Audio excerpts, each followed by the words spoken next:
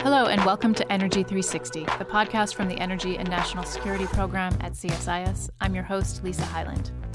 This week, my colleague Nikos Safos talks with Mark Thurber about his new book on coal. Mark is an associate director of the Program on Energy and Sustainable Development at Stanford, and Mark regularly publishes on global fossil fuel markets, climate policy, and the integration of renewables into the electricity markets. Coal generates more electricity worldwide today than any other fuel source. While it may have driven economic growth in many emerging markets, the challenge of global coal is that it also comes with high levels of air pollution and greenhouse gas emissions.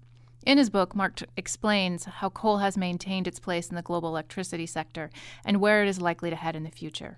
Mark and Nikos delve into the politics and economics of energy versus the needs and concerns at the local, national, and international levels. Let's turn it over to Nikos and Mark. Well, thank you very much for being here, Mark. Let's start maybe with the first question. Why a book on coal? Coal is bigger than a lot of people think, at least here in the U.S. So coal is a little bit under 40% of global electricity, and we still also burn a ton of coal in the United States, in Europe, in many developed countries. Japan, Korea are huge coal users. So in the United States, it's right now about 30% of our electricity supply comes from coal. It's down from about 50% if you look kind of 15 years ago. Germany, it's 35% or thereabouts. So coal is still a big contributor to global energy. One of the themes that really comes across in your book, paraphrasing now, is that it seems that coal always finds a way into the system. You talk about the environmental externalities, you talk about health, you talk about air pollution and mercury, and of course carbon dioxide. And yet countries, as you just said, still use coal. What is it about coal that makes it always able to find a way into the energy system? In short, coal is pretty easy in some sense, right? So if you think about what it takes to mine and transport and burn coal, it's relatively straightforward. So you can mine coal still in primitive mines. So many parts of the world, China and India, there are illegal or informal mines where, it's not much more than people with picks and they're picking off coal. Often those are very dangerous mines as well. And everything from that to a very modern, open pit mine where you have lots of big earth moving and excavating equipment. So it's relatively easy to extract. It's relatively easy to move. So coal is most often moved overland by rail, but you can use trucks in a pinch. You can ship it across oceans in big bulk carrier ships. And then on the downstream side, you can burn coal in relatively primitive industrial boilers all the way up to very sophisticated, high-efficiency, ultra-supercritical coal-fired power plants. But I think in contrast with some other energy sources, it's relatively easy to put that value chain together. So one big competitor of coal for electricity generation is natural gas, but that's requires much more specialized gas transportation, pipelines or liquefied natural gas. That's very expensive. You have to develop your oil and gas field upstream, and then you need some applications to use it downstream. So coal, in addition to being really cheap, which is a key attraction to being mined in lots of parts of the world, it's just easier to string together that value chain for coal. And so it's, as a result, hard to get rid of. You talk in the book about the perception of coal as being sort of one of the most energy secure sources. You also have some questions about whether that perception is warranted. So maybe start with the case for coal. How do people think about coal? What do countries and governments see in coal that is attractive? And also maybe some of the thoughts that you have about some of the things that people aren't getting quite right. Sure, absolutely. So no one seems to worry about coal cartels, rightly or wrongly. There's a lot of coal in a lot of places around the world. The largest coal reserves are in the United States. The Powder River Basin in Montana and Wyoming is just a huge coal resource. But there are reserves in many other places. The two biggest coal exporters in the world are Australia and Indonesia, but there are other exporters as well, South Africa, Colombia, various others. So people aren't concerned about being able to get it. And in addition to that, some very large coal consumers have ample domestic resources. So China and India are the two most prominent examples, U.S. as well. So a lot of people have a lot of coal, and if they don't have it, they're pretty confident they can get it on the international market cheaply. So a historical note on coal. So back in the 70s, when developed countries, the OECD, was facing oil shocks, there was actually a very deliberate move towards coal in the power sector. So up until that point, there was still a reasonable share of oil-fired power generation. And so, the relatively newly formed, International Energy Agency, their goal was to sort of stick up for oil consumers of the world. And so they very deliberately laid out the case for shifting power generation to coal. So sort of starting in the 80s, especially in the U.S., especially in Japan, there was a very deliberate energy security-based move into coal. What I found very interesting reading some of those rationales was even back then, there was recognition that this could be trading an energy security problem for a climate problem. Even at that time, there was awareness of greenhouse gas emissions and that CO2 could force the climate in ways we didn't like. But at the time, it was considered that we just can't be subject to the whims of oil exporters of the world. So every application that we can get off of oil, we'll do it. And it's harder to get off oil for transportation, but for power, we did. And, a more recent example of the energy security rationale and a push for coal is certainly, China, which has used coal for a very, very long time and is by far the largest coal producer and consumer in the world. They've driven their economy off of coal since becoming the People's Republic of China. And, they've always been very focused on coal availability not being a constraint on economic growth. And it was starting to become that in the late 70s because of deficiencies of central planning. They weren't having enough coal. And so, China's policymakers pragmatically, kind of did various reforms that made the coal sector over time more liberalized and improved coal availability. So I think you could certainly argue that China very much based its industrialization and especially, starting in the 90s, this extremely rapid growth in both GDP but also coal consumption. So I think a lot of countries have turned to coal in the power sector as the bedrock of their energy security. And so now today you're seeing the next wave of countries that are really pushing to develop. And so coal use, where it's grown more than anywhere else in sort of percentage terms recently in the last 10 years is Southeast Asia. And now even kind of the wave after that, if you look at countries in sub-Saharan Africa, you look at a lot in South Asia, you look at a lot of the lowest income countries, many of them are hydro dependent for their electricity grids. And they see all the downsides of hydro, that all of a sudden when you have a drought, your power system is no longer reliable. And you also see that, well, this is great, but now we really want to grow and we don't have the ability to scale hydro. So that's the case for energy security. If you want to build out energy rapidly at scale, coal will let you do it. There's plenty of coal around the world to last a very long time. So that's the case. The case against coal being energy secure is really the case against coal overall, which is its environmental impacts. So coal is a major contributor to air pollution in many industrializing countries around the world. Probably somewhere over 1 million people a year, premature deaths a year can be linked back to coal and particulates that come from coal. So very bad local air pollution problem.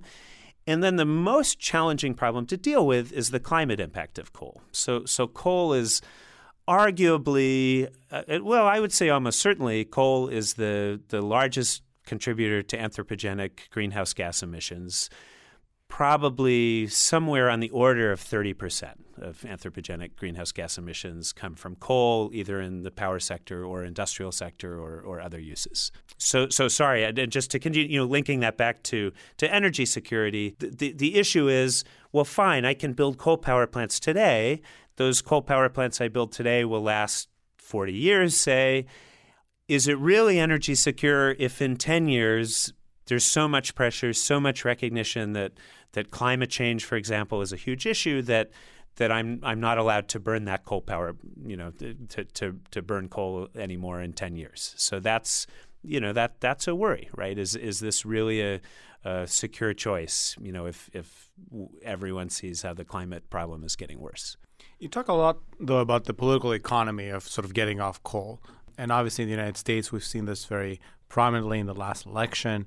Talk a little bit about what you found in your research and what you write in the book about sort of how that could complicate the efforts of trying to reduce coal use. Absolutely. So both coal-producing interests and coal-consuming interests are powerful in a number of countries. And just like we saw in the U.S., there are other examples as well of countries where coal regions are politically powerful, sometimes out of proportion to actually coal's involvement in the economy. So if you look in the U.S., right now, sort of coal miners, coal sector workers, it's a very small share of overall employment. It's somewhere on the order of 50,000 people, working in coal. So tiny compared to overall employment. But we saw in the presidential election, at the very least, this was kind of a wedge issue. That who knows, but it resonated with voters in Pennsylvania and West Virginia, in a certain number of swing states. So it becomes a very potent issue. And it's the politicians can say, well, look, you're losing your coal jobs not because coal is not economically competitive. You're losing them because of, the political opposition that values, these amorphous things like climate change more than they value your livelihood. So that can be a very powerful kind of political wedge issue. And so the other examples, a few around the world, Germany, the coal belts are electorally important. And that's part of why, even as Germany has massively grown its renewable output, it's also stayed very steady with coal. So Germany burns huge amounts of coal still. India is another great example where the coal regions are relatively poor, so they don't have a lot of other economic opportunities, and they're also electorally influential. So that's an example of sort of the political economy on the coal production side, the coal mining side.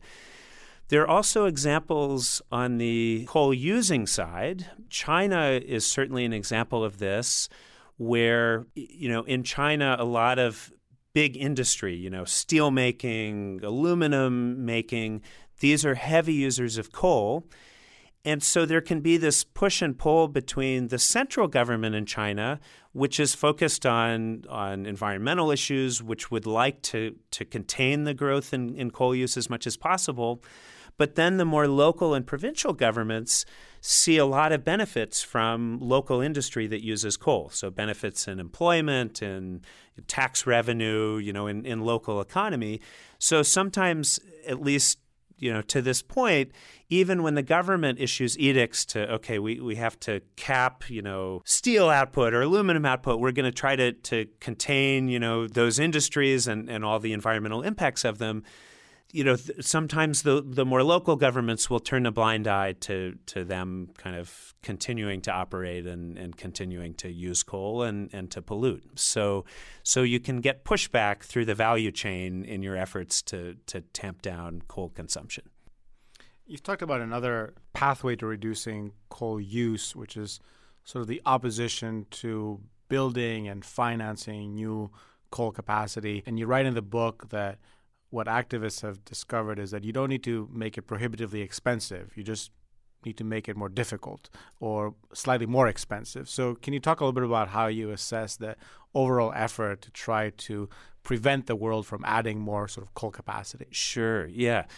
So the most successful example that I'm aware of this strategy of contesting coal in various different stakeholder processes. So the Sierra Club has had for a number of years now in the U.S. a Beyond Coal campaign. And so they've really been very creative. And, we're not just going to say, well, we stop this coal plant or nothing. They've had a very sophisticated strategy of trying to add cost, trying to add uncertainty about the future of coal, and just contesting coal in every arena they can find, whether it's pushing for studies of what's it going to mean to have increased rail transport of coal, to pushing for protection of endangered species maybe that are affected by coal, even to arguing that ratepayer forums for electricity markets to say, well, this coal plant retrofit is much more expensive than other alternatives. And so at the margins, that can be a very effective strategy. Just add this, because to the extent that the attraction of coal is its low cost, is its relative certainty, to the extent that you can add cost, you can add uncertainty, you can make the transportation more uncertain, this can help make coal less attractive than alternatives. Now, the one thing I would say about that strategy is it works best when there are alternatives to coal available that are not enormously more expensive, right? And so the U.S., North America, is a perfect case for that strategy right now because there's so much low-cost natural gas, right? And so really, I think in many ways, the environmental movement has implicitly leveraged that to say, well, look, we've got cheaper gas. Like, why the heck are we still, running this coal or trying to do retrofits? It's harder to deploy that strategy in places where, the cost gap between coal and the next available thing is much larger. So I think that's a trick about that. So I think the results of that strategy at the international level are more ambiguous at the very least. So there's certainly been a push for multilaterals, the World Bank, Asian Development Bank, all those kinds of multilateral players. There's been a push by activists and by donor countries to have them not be involved with financing coal plants anymore. It's a little hard to assess, how much impact that's actually had. It certainly had the effect of frustrating potential recipients of coal finance. So I was just last week, spent some time in Nigeria and Ghana, and the frustration was quite palpable just with the sense that some of these financing bodies, or more generally the developed countries, were saying, well, yes, we want you to develop, but you can't do this, you can't do this, you can't do this. Maybe it's renewables only. But that has its challenges, right? I mean, renewables are great. Costs have come down a lot. But if you look at, so in one of the countries where I was, they were actually so they were very supportive of renewables, but they were saying, well, look, we've got to slow down because if renewables are too big a portion of our power supply mix, we're going to have real problems with the intermittency, right, with the power not being there when we need it. So certainly this multilateral strategy, of trying to cut off coal finance, it certainly frustrated countries that might potentially be recipients of the finance because it gives them the sense that the rich countries care more about climate than they do about jobs in poorer countries, or even than they do about air pollution in poorer countries. And then, at the end of the day, I think the big open question on that strategy of squeezing off public financing for coal is to what degree is that just replaced by financing from other sources? So to what degree can China fill any gap, that's needed? So these are all interesting, open questions. But it is notable that we're sort of implementing the strategy of trying to cut off coal finance even while we use enormous amounts of coal in rich countries still. And the question of substitution is one of the research questions that we're exploring here. And one of our preliminary conclusions is that China gets more of the blame than the actual capacity that they're building, that a lot of capacity is enabled by local financing or local banks or other countries as well. So yeah, that's very interesting. Yeah. Let me look a little bit into the future of coal. And I wanted to actually, before I go into the really tough questions, I wanted to put a little parenthesis on coal use outside of power generation, and you talk particularly about heavy industry. What are the prospects of essentially weaning ourselves off coal in those slightly tougher applications? They are difficult. The prospects are difficult. So one of the most challenging industrial uses to wean ourselves off of will be steel making, right? So there's a coal with particular properties is called coking coal or metallurgical coal. And so that's used in the process of making pig iron, which is then a key input to steel making. So, that's the vast majority of fresh pig iron, used for steel making comes from this use of coking coal. So as far as alternatives to that, there's another pathway to the extent that you can recycle steel and sort of use like existing metal that you have. You can bypass that coking coal approach. And there are other methods of making pig iron, but just to date, they're not quite as cheap or as scalable. So that'll be a challenge. And that for sure, that's something people are working on. But that's a big hole to fill. And I think arguably that could be a more difficult substitution than substituting coal with other fuels in power generation. So I think that's the biggest sort of coal-specific industry challenge. Yeah. Let's talk about carbon capture and storage, sequestration. Maybe we can add a U in there for utilization. There's a quote in the book where you say, "The closer CCS came to reality, the less interested policymakers and the public seem to be in the expense and risks that it would entail." So talk to us about CCS and the role it can play in the future of coal. Sure, yeah. This was something where you saw, for example, early mid-2000s, a lot of attention to this idea of carbon capture and storage, or now, as you say, carbon capture, utilization, and storage.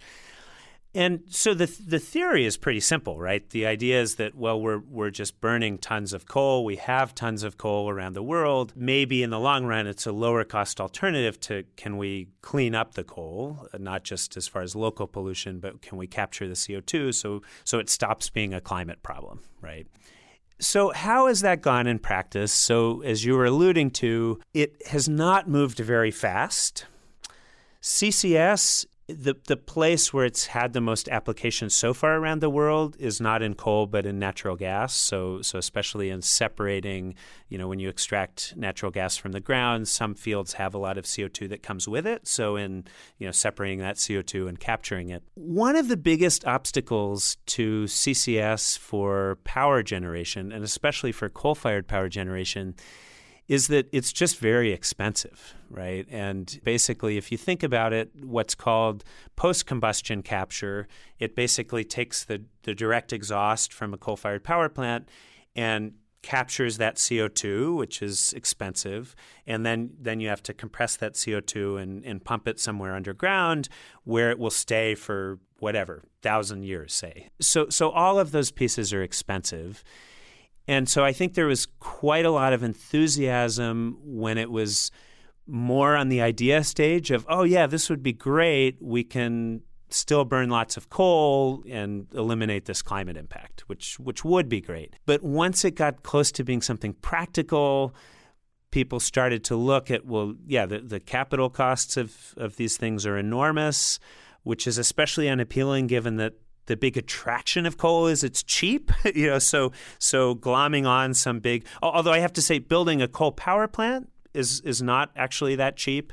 So with CCS, you're adding an additional huge capital cost onto that power plant. So that was suddenly unattractive as it started to get more real, that basically you're just spending so much money on a disposal problem.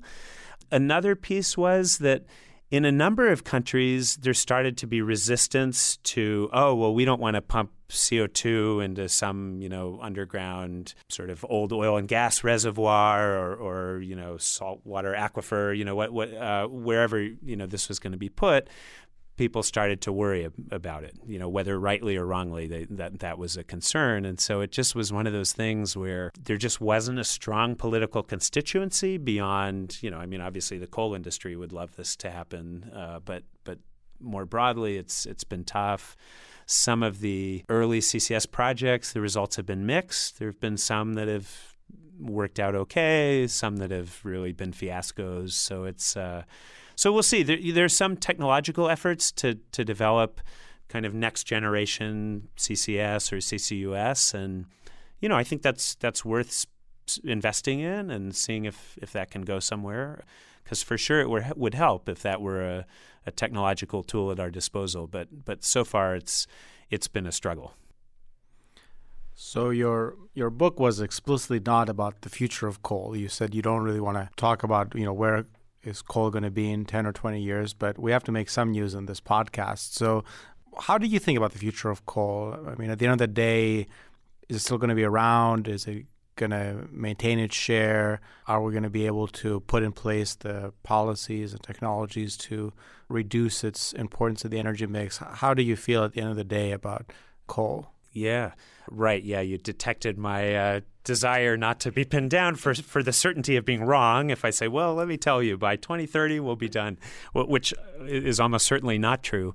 Okay, so the way I think about the future of coal is thinking about different countries and what stages of development they're at. So if you look at the U.S. and Europe, so in the U.S., coal use in the last decade went down 38%, mainly on the back of very cheap natural gas, although renewables are increasingly playing a role as well in edging out coal.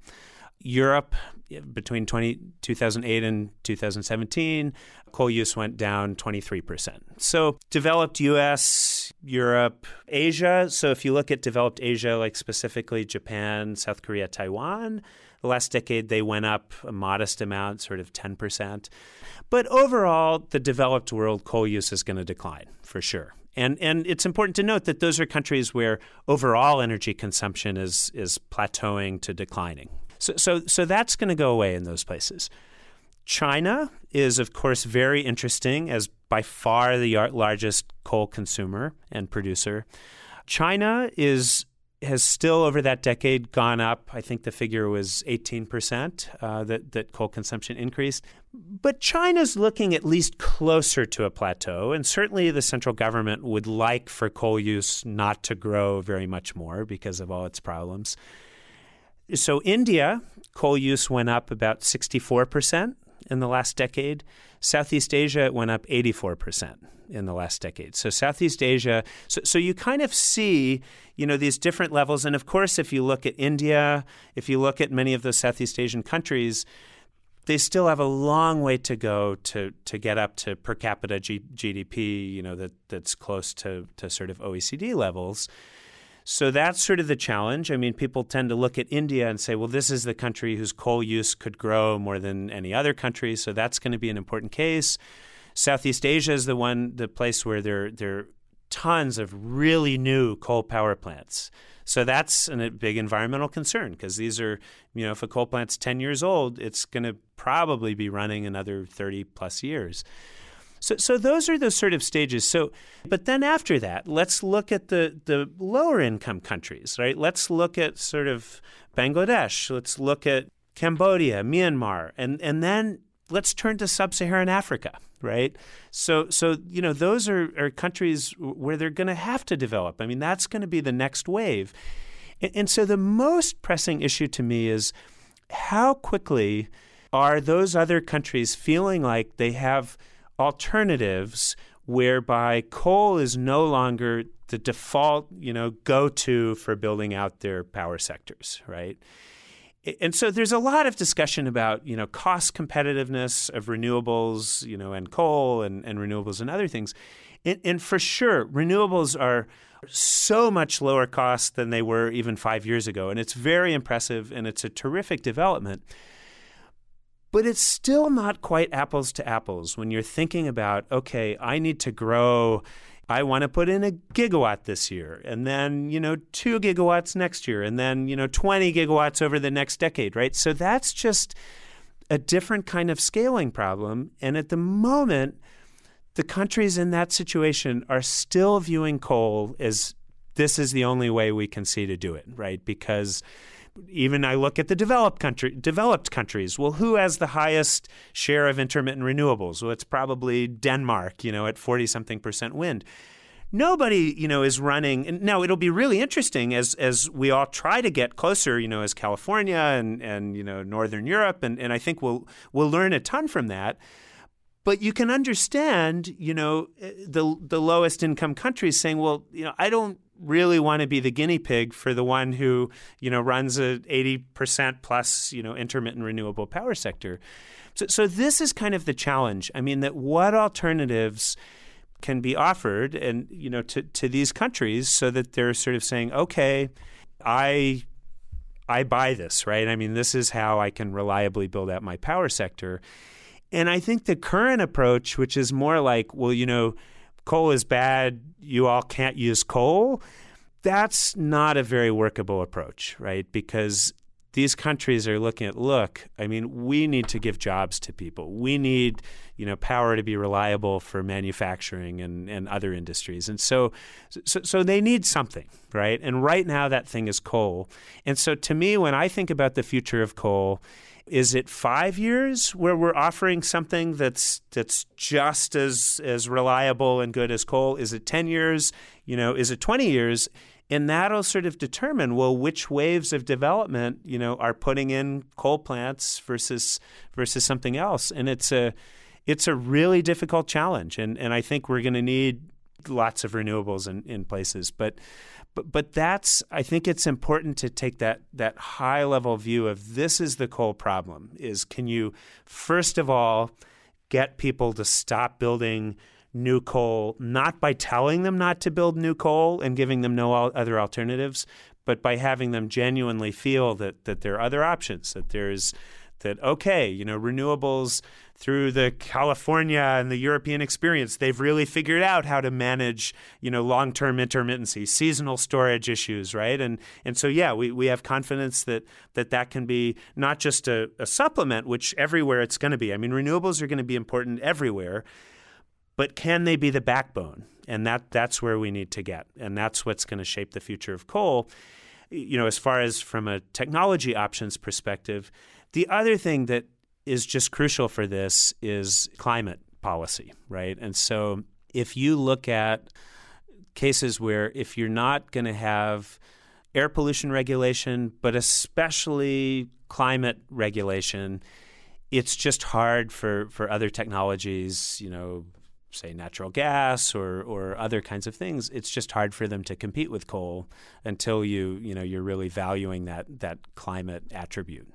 Was that a waffly enough answer on the future? But that is genuinely how I think about the future of coal. So I love it, and it's very much it mirrors my own thinking. I think of it as the future of coal really depends on everything else, not coal. Right.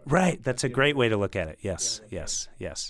Let me ask you one final question. You researched and then wrote a book. What was the most fun thing you encountered, or maybe the most surprising fact you learned as you did the research for the book? One of the most surprising facts was the prevalence of the coal plus renewables model, which I think if you'd asked me going into this work on the book, I've said, this is sort of an anomaly, right? This is crazy. I mean, you have Germany, which has... And so I sort of, with apologies to the Germans, I call this the German model of lots of renewables and lots of coal. And so why this happened path dependence-wise is because Germany had a lot of coal, right? So they had a lot of coal power plants. And so naturally, when they put in renewables, coal was what was in effect backing up the renewables, right? So that was kind of a path-dependent thing.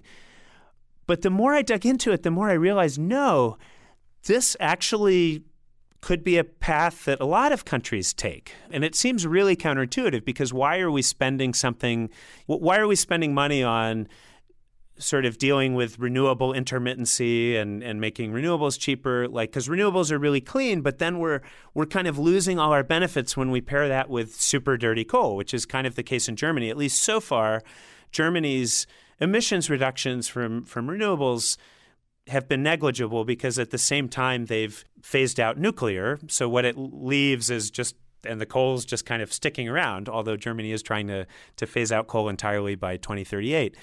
But so like coal plus renewables, fine, it's in Germany. But then you start to realize, wow, okay, like India's doing it. India is in the run-up to the Paris conference, like people were giving them all kinds of grief for their plans to increase coal production, increase coal use. And then they said, well, hey, but wait, we're going to do all these renewables too. And everyone's like, oh, that's great. Good job. And so everyone kind of, still the coal is the backbone of what they're doing, but they are doing these very aggressive renewable build-outs, which is terrific. I mean, that's really, really cool. But again, this is another case of like coal plus renewables. And then you start to look at lots of developing countries. So Southeast Asia, right? They're building out coal and, they're building a lot of renewables, right? And so it's sort of, well, why does this happen? Well, I think if you break it down, there actually are some strong forces that push countries in the direction of coal plus renewables. What pushes them towards coal is just that this is still what people perceive as like, this is my easiest way to build out a power sector. I don't need to deal with all the hassles with nuclear and who knows what's going to happen with that. I don't have to deal with building out a natural gas value chain. And by the way, gas, who knows if it'll be super expensive in the future. So like, hey, I know coal works, right? Like China's done it, India's done it. Like we know we can build out power sectors with coal. So that's like what pushes you towards coal. And then when it comes to being green and sort of all this pressure, both from the international community, but also like domestically, especially from younger generations, right? Like, hey, we got to be green. No one really thinks about like, okay, I mean, natural gas is a lot greener than coal. It has roughly half the greenhouse gas emissions, like virtually no air pollution. But like nobody really, if you build gas, you don't get any green environmental credit for building gas, right? Because everyone will just look at you and say, blah, fossil fuel, I don't like it, right? So you won't get credit for gas. Everybody hates nuclear. I mean, that's almost every country, right? Nuclear just has real public acceptance problems. Although I actually wonder if that's turning a little bit with younger generations, at least in the U.S. When I talk to younger people, they're like, hey, like, why aren't we doing nuclear? Like, climate change is a big deal, right? And I'm like, yeah, you're right. So that's kind of what you get is if you want the green credit, you do renewables. And again, I don't mean to sound too flip. Like, it's not only green credit. I mean, it's great because it's renewables are improving. It's sort of zero emissions. So I don't mean to be like critical of it, but that's how you get people to say you're being green. And, still the way people feel like they get the reliable power is coal, right? And so I think that's going to be a pathway. And exactly to your point, Nikos, about, what affects coal is what happens with everything else. It's just everything else, like besides coal or renewables, are kind of hard, right? So we're in this weird sort of world where I think that's almost going to be the rule rather than the exception in a lot of countries' development, is you're going to see a lot of coal and a lot of renewables. But the downside of that is, again, every coal plant we build, that's locking in lots of greenhouse gas emissions for a very long time. So I think, we should be aware that maybe this is a pathway. And in fact, maybe there's a good element of it to the extent that maybe there is something productive about the renewables giving countries a little bit of cover to build some coal. I mean, I think it's hard to argue that with all the coal we burn in the U.S., a huge priority of ours should be to prevent Ghana from building a single coal power plant. I mean, that doesn't strike me as right? So maybe to the extent that renewables get bundled in some of these projects, you can say, okay, well, look, this is coal plus renewables, and let's accept that, right? And let's take the biggest burden of reducing coal use. Let's take that burden in Europe. Let's take it in the U.S. Let's take it in OECD, Asia. Let's not say, well, we did this, but you guys can never do it. Thanks for listening to Energy 360. There's a link in our profile to Mark's book. And to find more episodes of Energy 360, look on iTunes, csis.org, or follow us on Twitter @CSISEnergy.